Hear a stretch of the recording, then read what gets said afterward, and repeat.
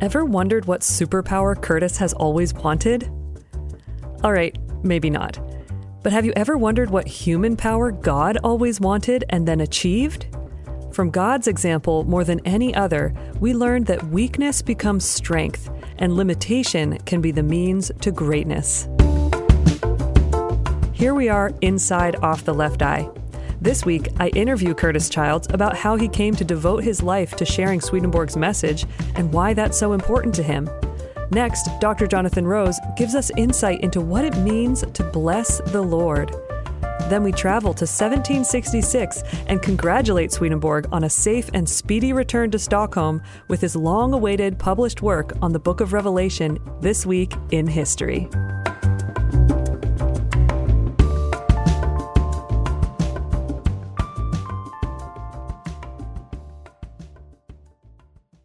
All right. Welcome, Curtis. Hey, it's good to be here. Yes, here we are for another episode of Inside Off the Left Eye. Oh, yeah. And for this one, I thought something we've never really done. You know, here I have you here just about every week, and we talk about one topic or another, but I've never just interviewed you. I realized you go off and do these interviews for other people, but what about our diehard, fans who are listening to our podcast? I should be interviewing you, or it's about time. Don't you think? All right. Let's see. I'll start to imagine an interesting life. There you go. Right. And yeah, just come up with all the imaginary things that you do for all the other interviews. Oh, sure. What would the ideal Curtis do? Right. Yeah.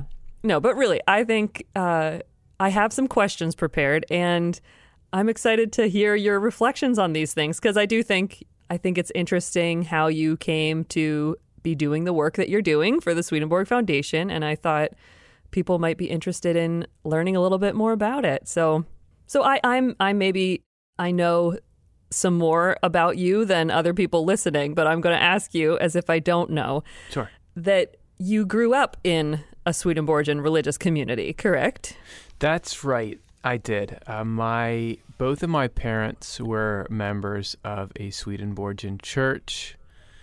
We even, at one point in my childhood, moved into like a subdivision that had been bought by the church, and they were trying to encourage people in the church to move there, and like they'd help them get a house or something. So I was living like in a neighborhood where most of the other people were in that church.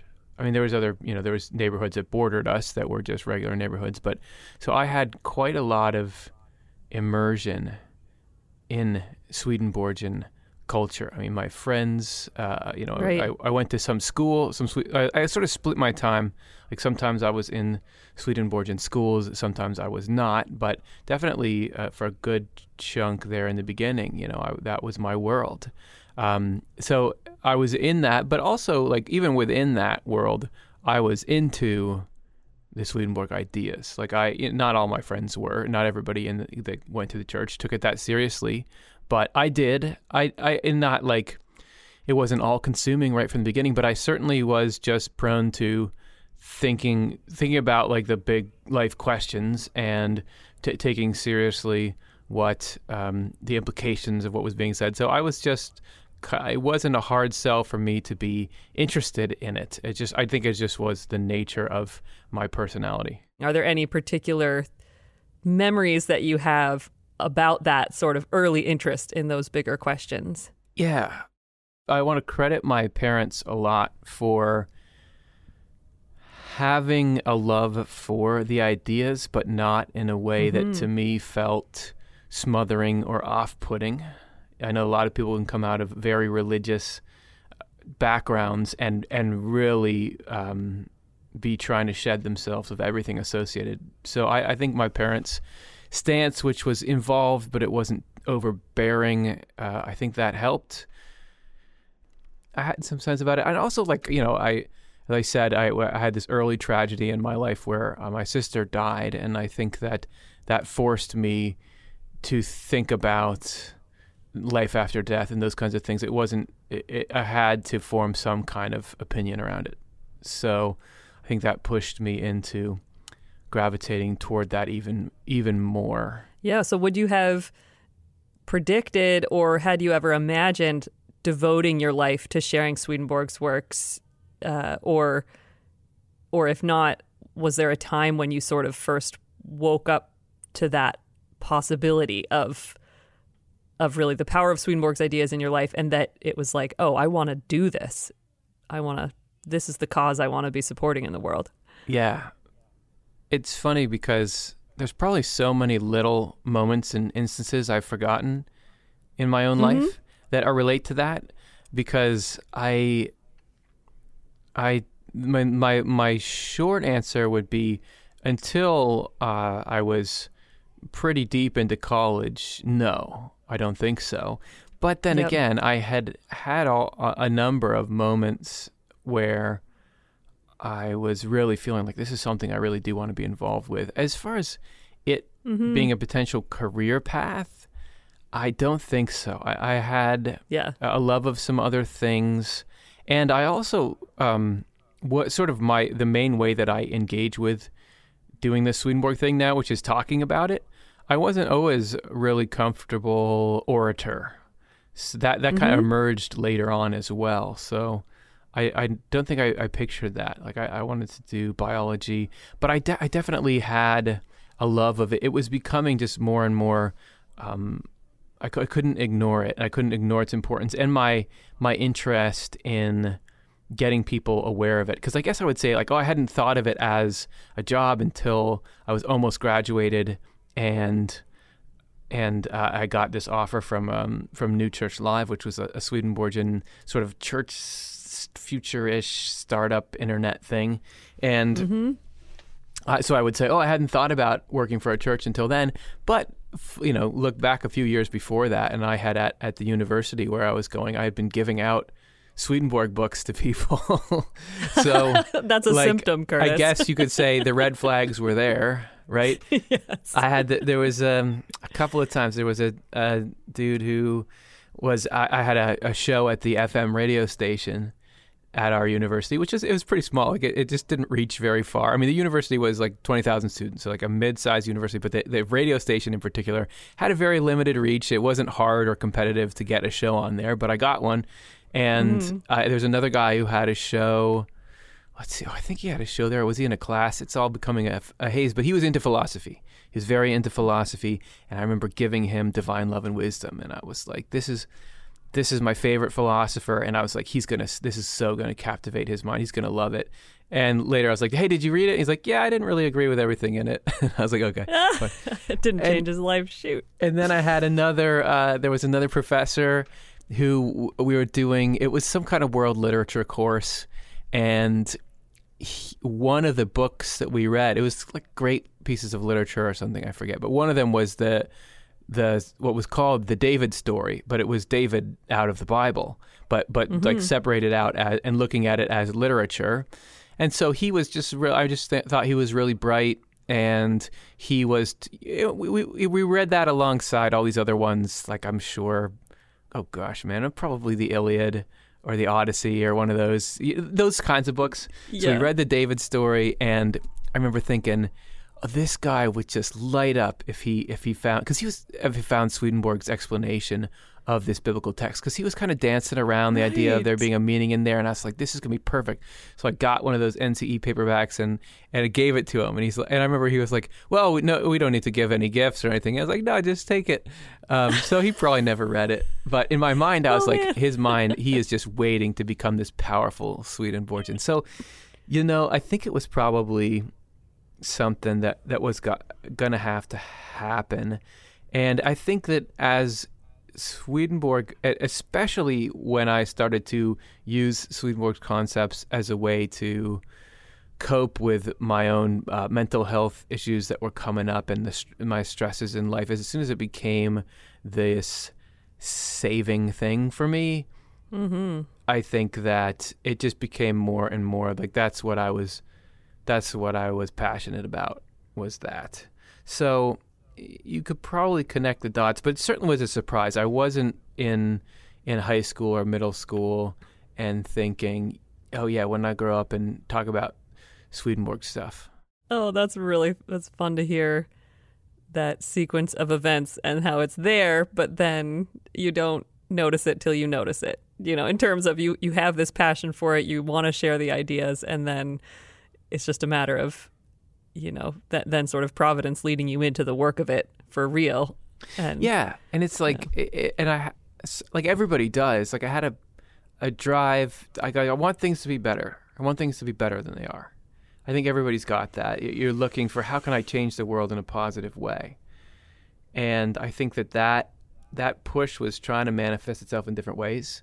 And I think when I was trying to, like, I really was getting my degree in biology, and I loved nature and I loved animals, and I wanted to study them or talk to people about them or something. And I wanted to do that because of the joy that it brought me, because of the healing and the medicine that it was to me.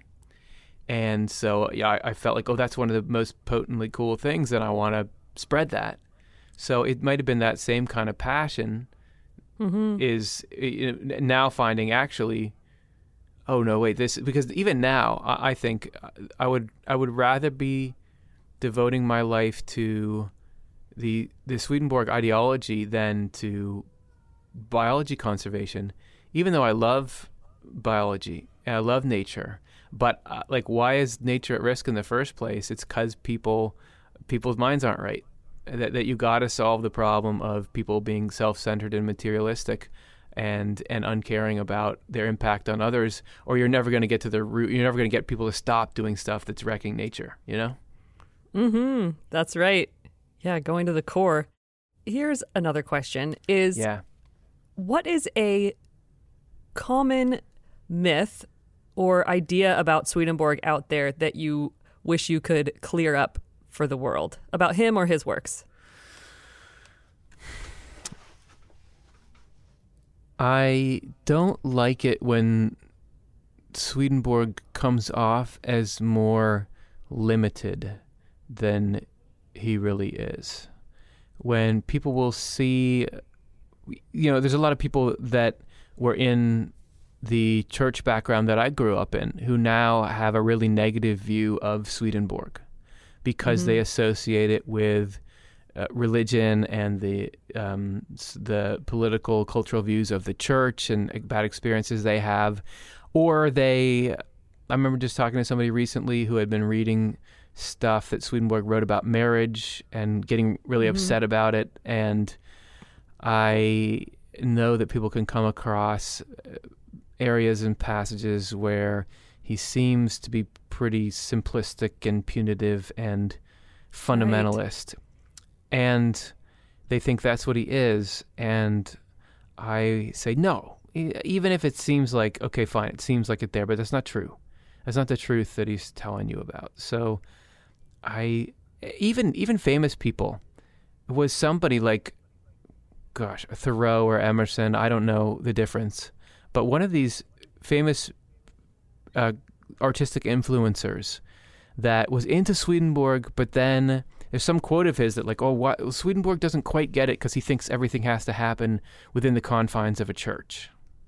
Oh, yeah. And I remember thinking, I was realizing, that famous person, whichever one it was, doesn't really know Swedenborg.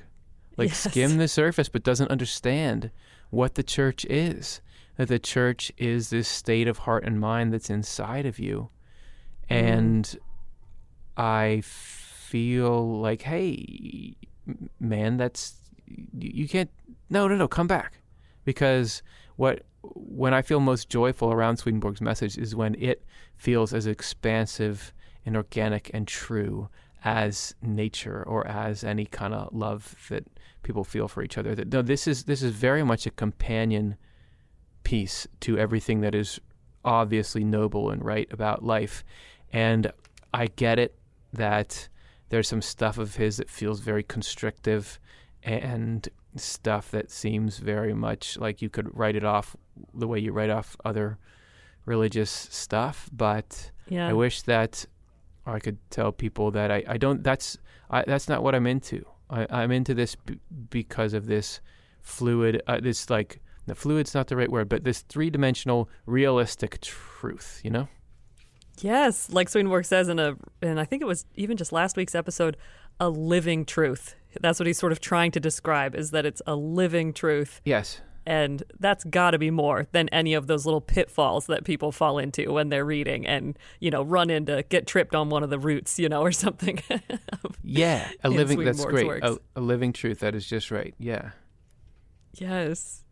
Oh, that's great. Well, and that keeps you in business, right? That gives you your mission to keep clarifying that and bringing people that access so they aren't just dismissing Swedenborg's works and then missing out on that huge, expansive insight and vision that you get when you spend that time with it. Right. All right. One last question. Cool. If you could have one superpower, what would it be? Flying. Wait. Okay. When I imagine, there's been times recently when I was feeling really challenged by the struggles of the modern life, which is, and particularly even the struggles of the work that you and I are in, which is this just complicated, trying to solve a really complicated problem where you're trying to figure out Swedenborg's theology, figure out how to express it, figure out how to get people interested in it, figure out the technology and the strategy and everything, and the navigating the personalities involved and everything. And I was thinking, and the constant work of trying to convince people of stuff, or argue things, right? Or explain things in a way that you're dependent on a reaction inside them. So you can only put something out and hope it does it. And I remember just thinking, I wish I just had real, regular superpowers. Or I could just fly or something. And for some reason, to me, this was like before I was going to sleep, I was thinking it. And it just seemed like the antidote to complex problem solving is just zooming along. And suddenly you don't have to try to figure out how to get the algorithm to like your videos. It's just, whoa, he's flying. That guy's flying over there. And I do sometimes imagine, okay, if I was flying, maybe I would have like a helmet. So how fast could I go? Like 45 miles an hour. I think like that, it would be so fun. The only one that would, if we're not talking about superpowers like make everybody have enough to eat, all the stuff that you'd want to do for, I'm just talking about regular superpowers. The only other one would be able to breathe underwater, because nice. I just love underwater. I love snorkeling. It's like one of my top 2 activities, probably. The other one being roller coasters, probably. So that would be the flying aspect. But if you could just, I just imagine to be able to just sit there and hang out underwater. I haven't ever scuba dived. It seems like a lot to do, but if I could just and I guess handle underwater pressure and everything, right, that would be cool. But come on. So if it's either one of those, the underwater one would be good, but probably you wouldn't be able to use it as often. Flying is probably what you'd have to say. Well, there you go. It's like flying high or going deep. And doesn't Swedenborg say, going higher in heaven is also going deeper? Is going deeper. Okay, so I just want the one superpower. I just want to be able to go higher, which is also deeper. Okay. Yeah. Oh, I love that. That's great. Well, gosh, thanks, Curtis, for going through this interview and giving us your thoughts and opening your mind and memories to us. Sure, it was fun. Yeah, and I want to make a short announcement for everybody that we are coming to the close of another season of the podcast, which really we don't release them seasonally, but it's in terms of how we produce and plan and research for the show. And so we're going to be actually taking a little bit of a longer break from posting new episodes, basically just the rest of September, to give us some time to prep for some in-depth episodes that I'm very excited about. And so we'll be doing that work, preparing to launch new episodes come October. And so I'm looking forward to that, but we have more to look forward to right now. So Curtis, I think you've really earned it. Would you join me to go meet up with Jonathan and hear what gems he's found in his work of the NCE? Whoa, are you sure? I mean, yeah, I don't know if I might be underdressed for this, but this is right. This is a great day. Jonathan's very forgiving. He has a kind heart underneath it all. Yes. Dude, what a good day. Those awesomely exciting podcast episodes coming up, and I love the idea of recharging and getting in there, and I get to go see Jonathan. Like, let's do it. Yes, I say yes. All right, here we go.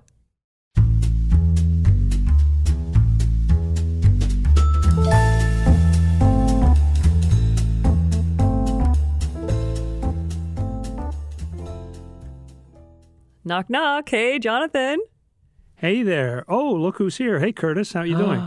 He knows my name. I'm very, very glad to be here. You look good, man. Oh, thank you. What, this old thing? Thank you.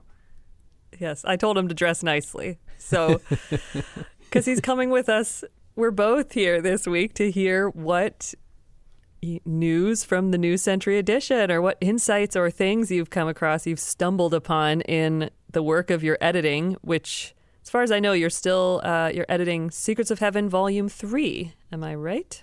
Actually, I've succeeded in moving on to Volume 4, which is very exciting.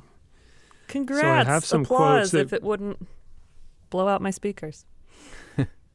Volume 3 is going through the pipeline of production right now, which is terribly exciting, and I've moved on. I'm about halfway through Volume 4 and finding some more gems. And this time, all three of them have to do with a rather arcane topic, God's love. You know, just a sort of obscure thing like that. Hey, I just want to say, before we talk about God's love, that Volume 3 going through the pipeline, very exciting. I know that's going to change my life for quite a while, because as soon as a new NCE comes out, I spend quite a long time just having that be my go-to read. So I can't wait for 3. That's going to be awesome. Oh, I that's know. cool. Fresh really NCE to ingest. I'm so excited. So this first passage, when I read this, I was just struck with the thought that we all struggle with frailties, with being mere human beings and all that, and we may resent it, or just, why is life so difficult and that sort of thing. This passage just blew my mind. Swedenborg writes, neither divinity itself nor divine humanity could be tested, as anyone can see, simply from the fact that the divine cannot be approached even by angels, much less by the spirits who inflict trials, least of all by the hells. This shows why the Lord came into the world and took on a truly human condition with all its frailties. When he did so, you see, his human side could be tested. Through those trials, he could subdue the hells and reduce absolutely everything to obedience and to order. He could also save the human race, which had put so much distance between itself and the highest level of divinity. So it's almost like the thing you dislike the most, the Lord says, oh, that would be useful. I want to get me some of that. Chelsea, I already have a superpower. Frailty. There you go. Frailty. Frailty. That's right. Frailty, much man. coveted. That was God's superpower, so what can we say? Well, yeah. It's the point is well taken. The fact that the divine had to take steps to reach this condition, because this is the only place something really useful could be done from. It is like a bit of hallowed ground. It really gets you thinking, doesn't it? Yeah, and I'm interested too in the nuance in there about how I sort of felt sad when it's like angels can't even approach the divine, but then toward the end of the passage it says humanity removed itself from the highest level of the divine. Like, it just sort of indicates to me that God doesn't want to be that far away from us. It's just we've got these, frailties or whatever that get in the way, but then God can even use that to all of our advantage. I think it's really amazing to think of that. When I was editing it, it just moved me to tears with the thought of, the special thing that he came here to do was to just suffer in the way that you can only suffer if you're human, because he could get all this good done by doing that, which is amazing to me. These two other quotes are quite short, but they also have to do with the Lord's love. This is in a chapter, Genesis 23, where Abraham his wife Sarah has died, and he's negotiating with these strangers for a tomb. Can he buy a piece of land, or would they give it to him, and so he can bury Sarah? And there's this simple phrase, and Swedenborg doesn't say much about it, but this is the whole thing from beginning to end. Abraham rose and bowed down symbolizes the Lord's joy because of being kindly received. And Swedenborg explains that the context is that these strangers were very gracious to Abraham, and Abraham represents the Lord in this story. And so things weren't working out with the sort of core religion of that time, and so things were moving on to a new group. And when this new group kindly received the Lord, he had so much joy. I think of the Lord being omnipotent, all-powerful, which is true, but it's something so touching, as if he doesn't expect us to feel that way, and just this joy at being kindly received. And Swedenborg hardly says anything about it. He just mentions this a couple of times and moves right on with the story. But it really got me. I feel that clicks into place for me with an experience that I've had when I observe people favorably receiving the message in Swedenborg's works. Because I was talking about being raised in a Swedenborgian world, and I know that both of you were as well. So we've been around the ideas, but also been aware that there's only a few of us who are interested in this great stuff, especially during the beginning of the time where we've been lucky enough to be introducing a lot of people to the ideas. There was a very distinct feeling that I would get when somebody who was a stranger to Swedenborg saw the Lord in it, saw it as something that was really valuable and true. And now I'm suddenly wondering, what if we all of our feelings come from God? What if that feeling we get when we observe somebody joyfully embracing what we believe are these truths, if that's a little bit of that feeling, there's this, that to see them receiving the Lord as the Lord has a certain excitement or joy with it. Yes. I love that thought, because it's it is both a joy and a bit of a surprise. Wow, that's awesome, kind of feeling. And I wonder, because we are blessed to have that feeling a lot around here. Yes. The third passage I wanted to talk about was a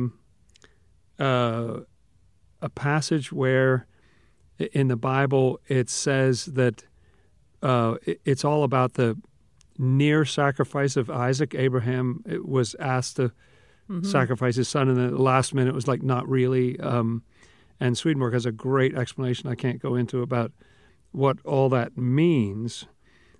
Stay tuned for Secrets of Heaven Volume 4. Yeah, there we go. There's some passage in there that Abram will be blessed. And Abraham represents the Lord, as he did in the last story we were talking about. And then Swedenborg explains, and he says this: the Lord himself could not be blessed because he is blessing itself. Mm-hmm. He can be described as blessed, however, when large numbers of people are being saved, a thing he loves to see.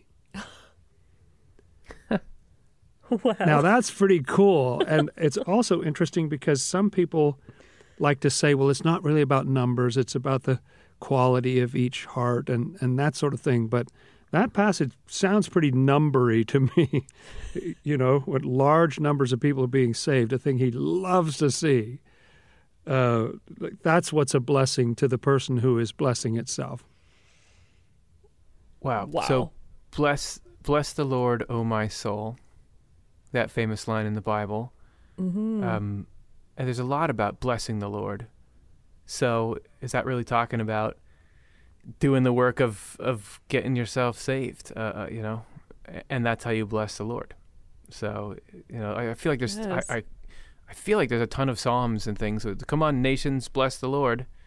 Okay, Yes. I get that. Oh, right? yeah. Frequent refrain. That's right. So Yes. So how do you bless the Lord? Well, Lord, you can't. There's only one way you can do it, and that's choose life and let Him lead you into heaven. Yeah, it's amazing to think about all the different ways that, to imagine what a grand scale it's talking about, large numbers of people being saved, but just that waking up to heaven and supporting each other in that and helping each other along the journey. It's exciting to think about all the ways that that's happening in the world, and so how blessed the Lord must be feeling all the time, even though there's so much more we can be doing. Like, I feel so energized just hearing that. It lets him be a blessing, doesn't it? Like on a larger scale.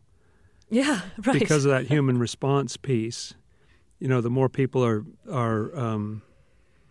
getting on board in whatever form, opening their hearts to it, the more he can be a blessing. And so that's a good day. I love for him. that. That's bringing to life the word blessing in a cool way that it's been sort of flat in the past, but just that idea of let there be a blessing, may you be blessed, that whole idea. I'm going to be thinking about that differently. Cool. Oh, thanks so much, Jonathan. This has been great being sort of these fireside chats, getting to be tucked in here in your office with Curtis this time. Yeah. Warming ourselves by the light. Totally beat the hype. I mean, this was better than I could have expected, getting invited here. Such a joy for me, I got to say. Great. Well, all right. I think it's that time for us to go see where Swedenborg was this week in history. You ready? Ready. Ready.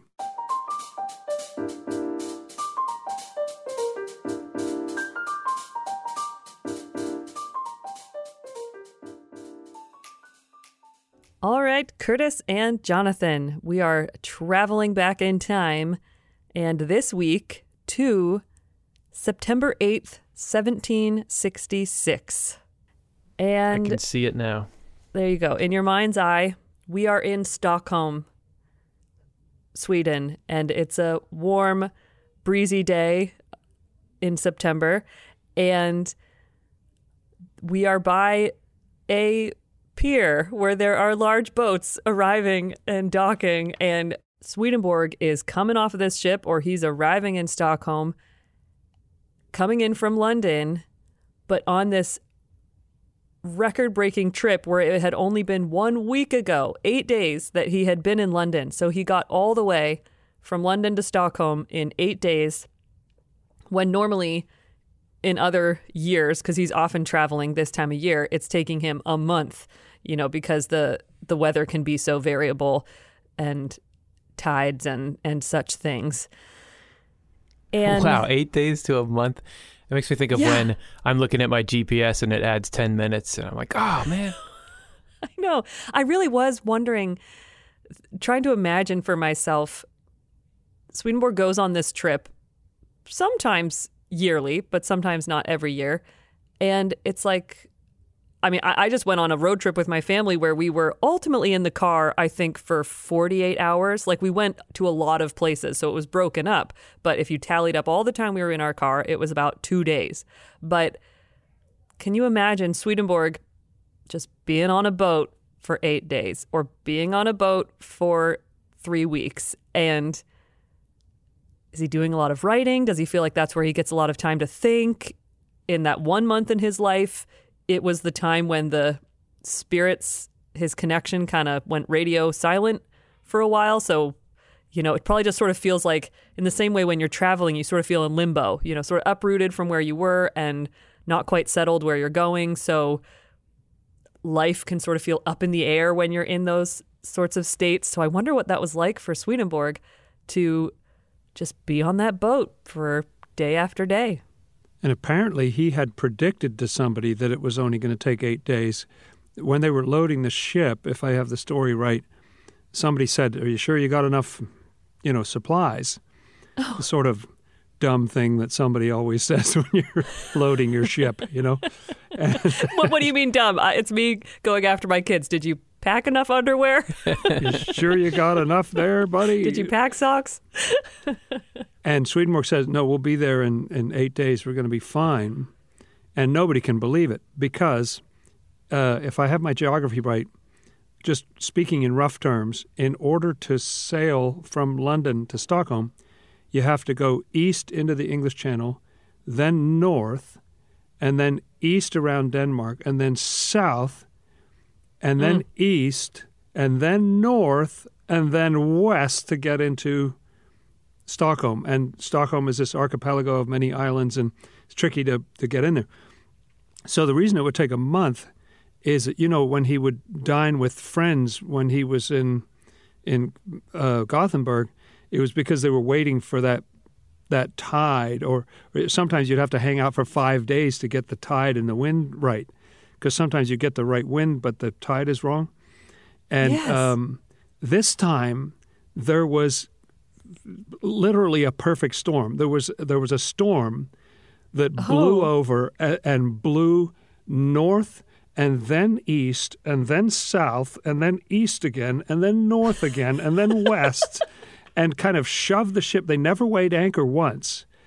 It just kind of pushed the boat right into Stockholm in 8 days, and the captain's mind was absolutely blown.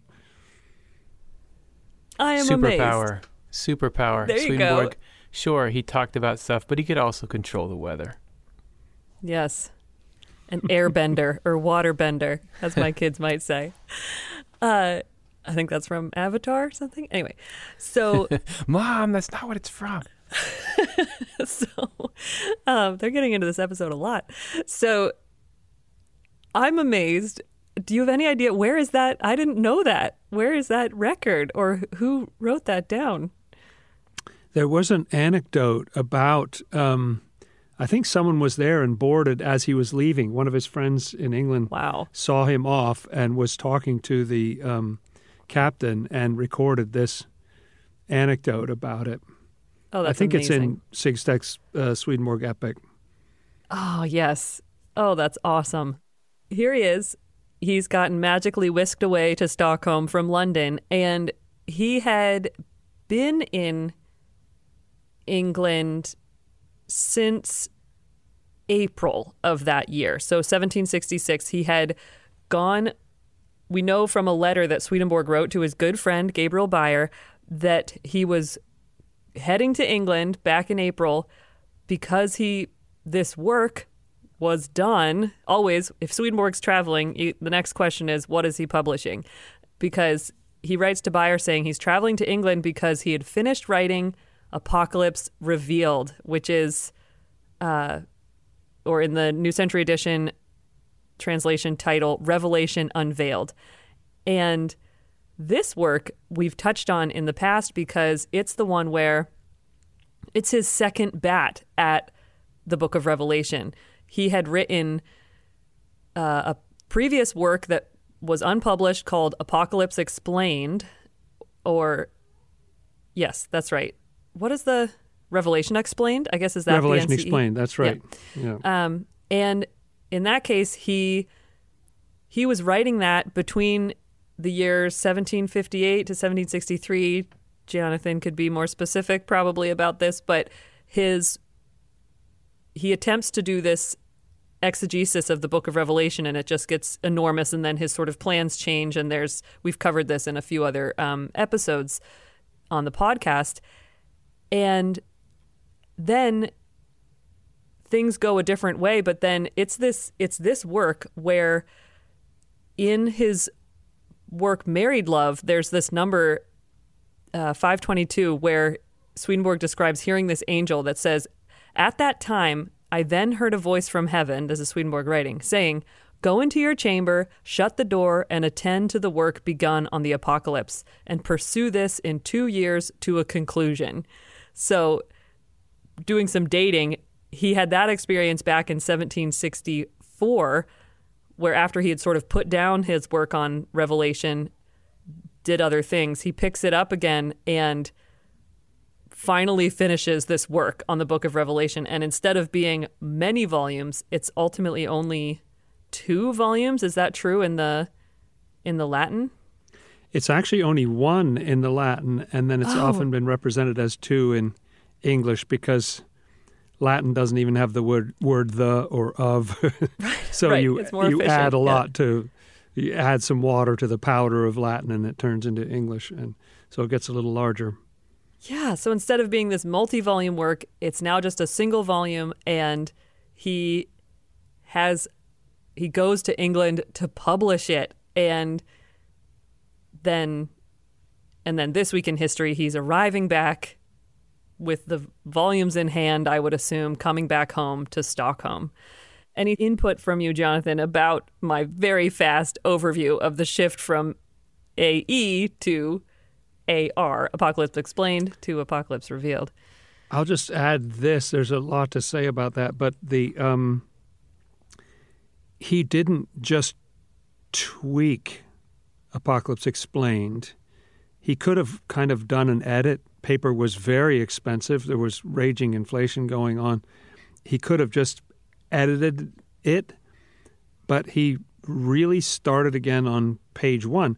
He kept looking at what he'd already done, but even some of his explanations of the inner meanings are different or have a different emphasis in the work. So amazing to do something so huge and then well over 1,000 pages long in 2 manuscript versions, because he'd write a rough copy and then a finished draft. So thousands of pages of manuscript. And then to just, okay, I'll sit down. The angel said, so I'll start over again and do it more, succinctly this time. Yeah, and just get it out. And then he does finally finish it in 2 years and publishes it in 1766. So what do you have to say about the work Revelation Unveiled? How is it? What is unique about it on its own terms, even also with how it compared with his earlier draft? Well, it's so interesting, that account that you mentioned of an angel telling him.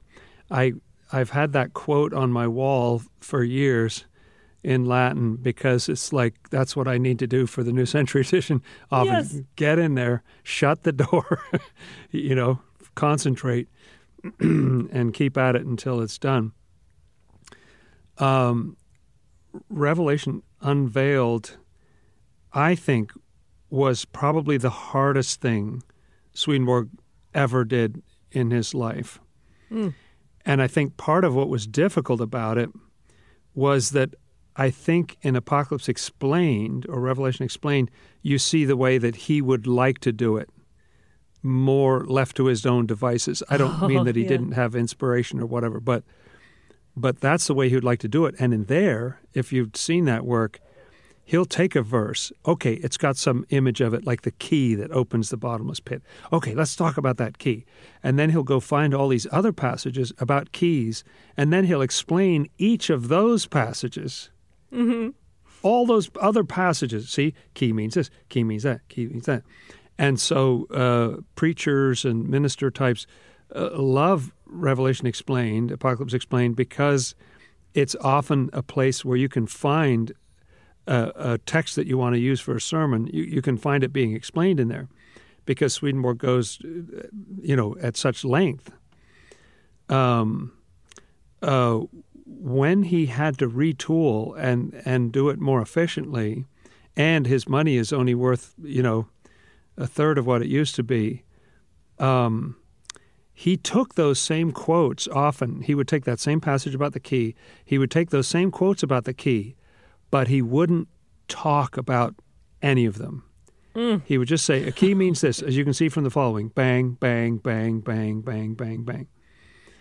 And that nature of that work has made it frustrating to translate. I've talked to two people who have translated the work, which is pretty amazing. I mean, it's not like it happens every day. Yeah. And they both complained about how hard it was to translate because you get all these biblical quotations without context. And the impression that I got when Swedenborg was much younger, he wrote an article about counting round shot, by which he means like cannonballs. And it was an efficient way of packing a whole bunch of cannonballs into like a shed or something. What mathematically is the most efficient way to pack the most ammunition into the smallest possible space? And he wrote an article about that. Well, Revelation Unveiled seems like that to me. He has compressed this spiritual ammunition into this tight space. So if you are in a debate with, let's say a well-read fundamentalist Christian, with a whole quiver full of proof passages or something, that work is awesome because it'll give you every passage you need. Bang, bang, bang. There they all are.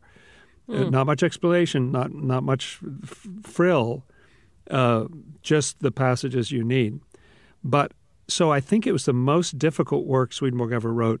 It has the interesting distinction as well of being the only work to which every subsequent published theological work of Swedenborg's points back, and the only work that points back to every single published theological work that came before it. No others do that. There's always cross-references, but there's usually gaps. It mentions this work, but not that work. But it's like Grand Central Station. It's really central to what Swedenborg wrote.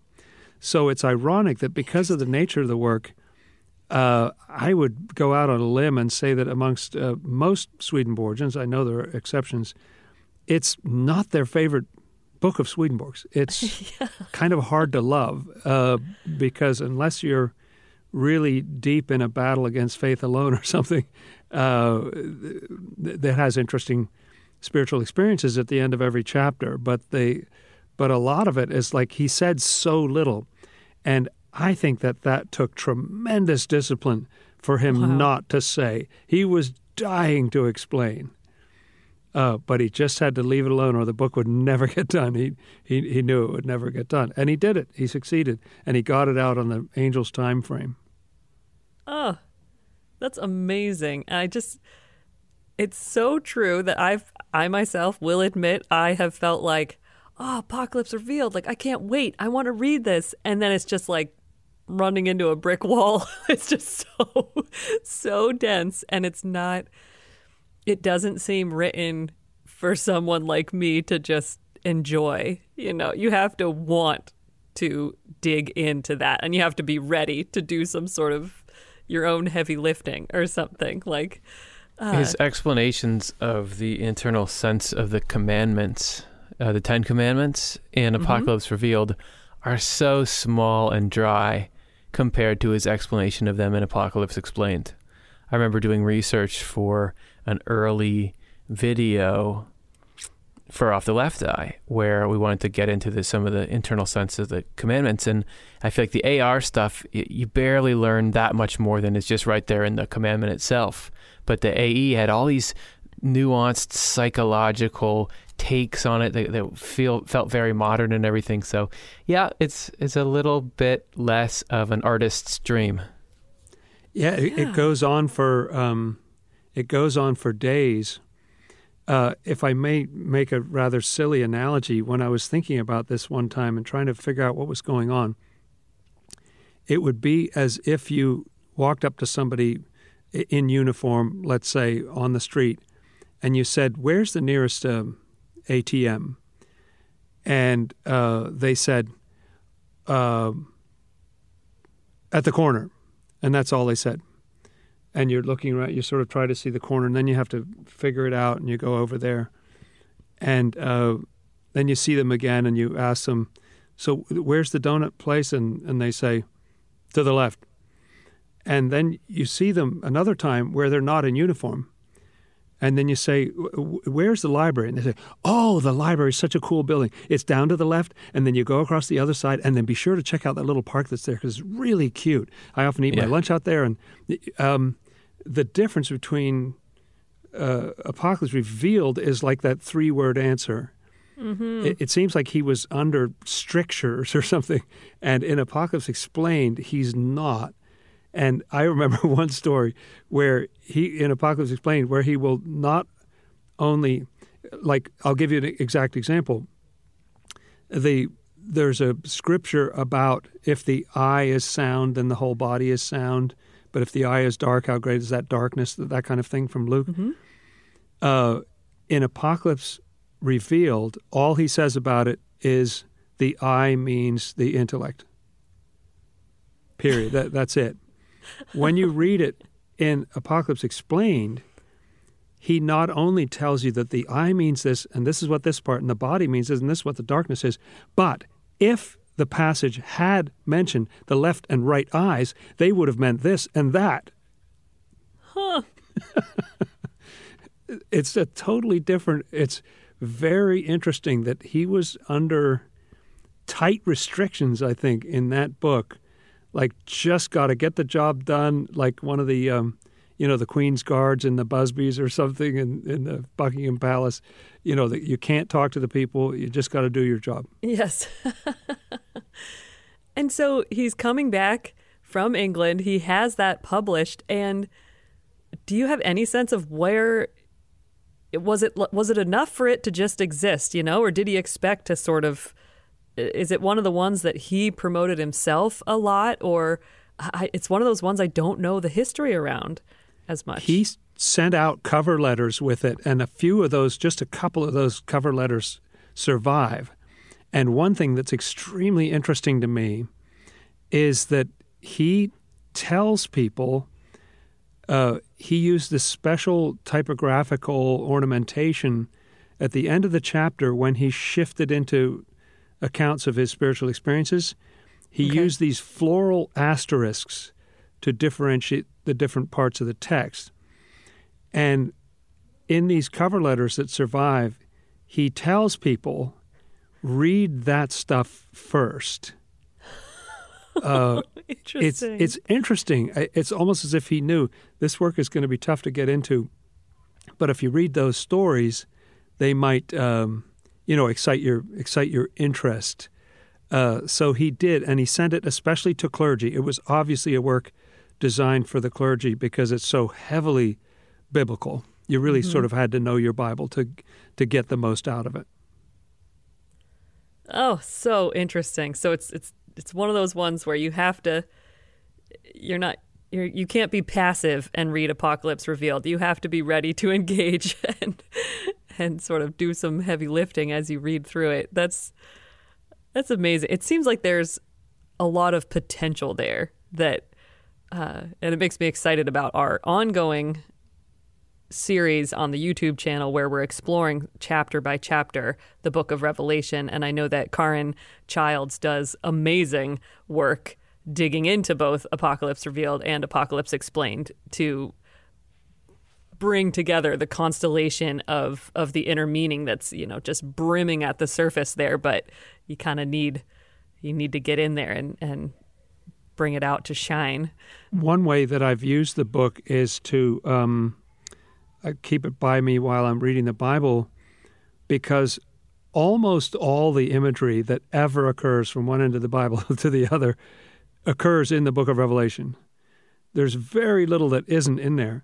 And so if I can use a concordance or an app and find out where in the book of Revelation that is, then I can look it up and I can use it as almost a dictionary of correspondences. What an interesting tool. I've never thought of that before. That's awesome. So cool. Well, amazing. And thanks, Curtis and Jonathan, for accompanying me and going on this journey together back to 1766. It was fun. It was a quick sail. Exactly. And I was going to say, just like Swedenborg needed to travel to get his works published or spend time on a ship getting from point A to point B, that's like us taking this break in our posting in preparation for our next season of content. But hopefully the winds will be favorable to us and the time will just fly by. So I look forward to next time.